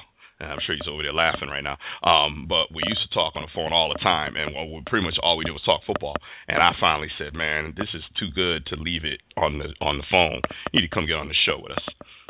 Train has been a loyal friend. He commissioned Madden leagues with me. He just was a man of integrity, a man of character, a man of humility. Yeah, I said it. And I'm just thankful to have such a good friend as part of this endeavor at this stage in my life. This is not K-Star's first go-around on the Madden Voice. If I remember, it might be his third go-around. Definitely his second, but this might be his third. And although K-Star and I go at it regularly, it is with nothing but love and affection, and he is, I still remember the one Madden game I played him where he whooped up on me, but he took it easy on me, and he's one of the nicest guys you ever want to meet, and deceptively intelligent, deceptively smart. And I say that as a compliment. He really is a smart guy, and we're very lucky here on the Madden Voice to have him. And it kind of keeps us tied to the Madden community as well, because I know he still gets out there and it stays connected more than I do. So it helps us on many levels. So just extending my thank yous and my appreciations to K-Star. And man, nothing's better than to be able to have my brother on the show with me every week. It's not the same as having him here in town. It's not the same as being able to get in the car and drive over to his house or him to drive over to mine, us go down the street to Sliders and grab some wings. Shout out to Sliders, best wings in America, or go and catch Major Motion at the gig or some of the things that, we tend to like to do. We can't really do that much now because he lives in Georgia and I live in Connecticut. But at least I know during football season and when we get on the roll at least once a week, I've got my brother on here, and as Train calls him, the voice of reason. You hear our similarities, but you also hear our glaring differences, and which is kind of the way it's been our whole lives, but nothing but love. but it's just it really makes it just adds another layer to have him. So I say all this to thank these three guys. I don't do it enough, but these guys really are. Even though you hear me talking a lot, these guys, not me, these guys are the oil behind the show.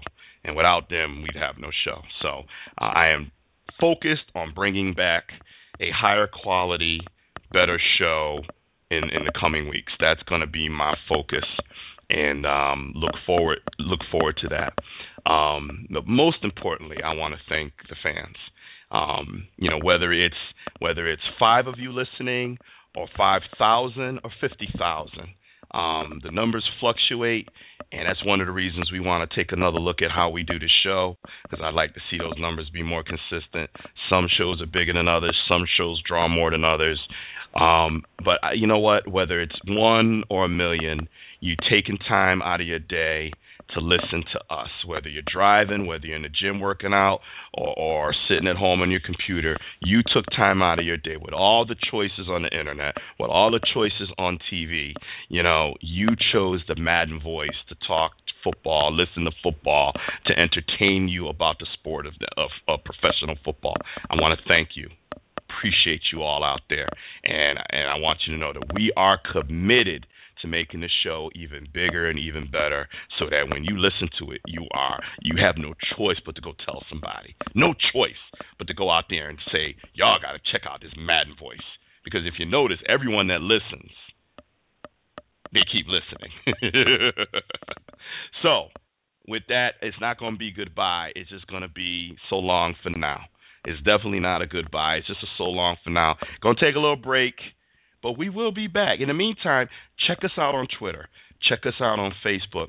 Check out YouTube. Just search the Madden Voice on YouTube. You'll see the Madden Voice. There's some videos up there now. They're old videos. They're not really relevant, but you'll see some Madden Voice videos. There'll be more to come. Okay? So, for Dr. Train, for K-Star, for JB, for the Super Bowl champion Denver Broncos, thank you, everybody, for a great season. We'll talk to you before you know it. And guess what? This year, the Denver Broncos, they settled that feud on the field. Good night, everybody.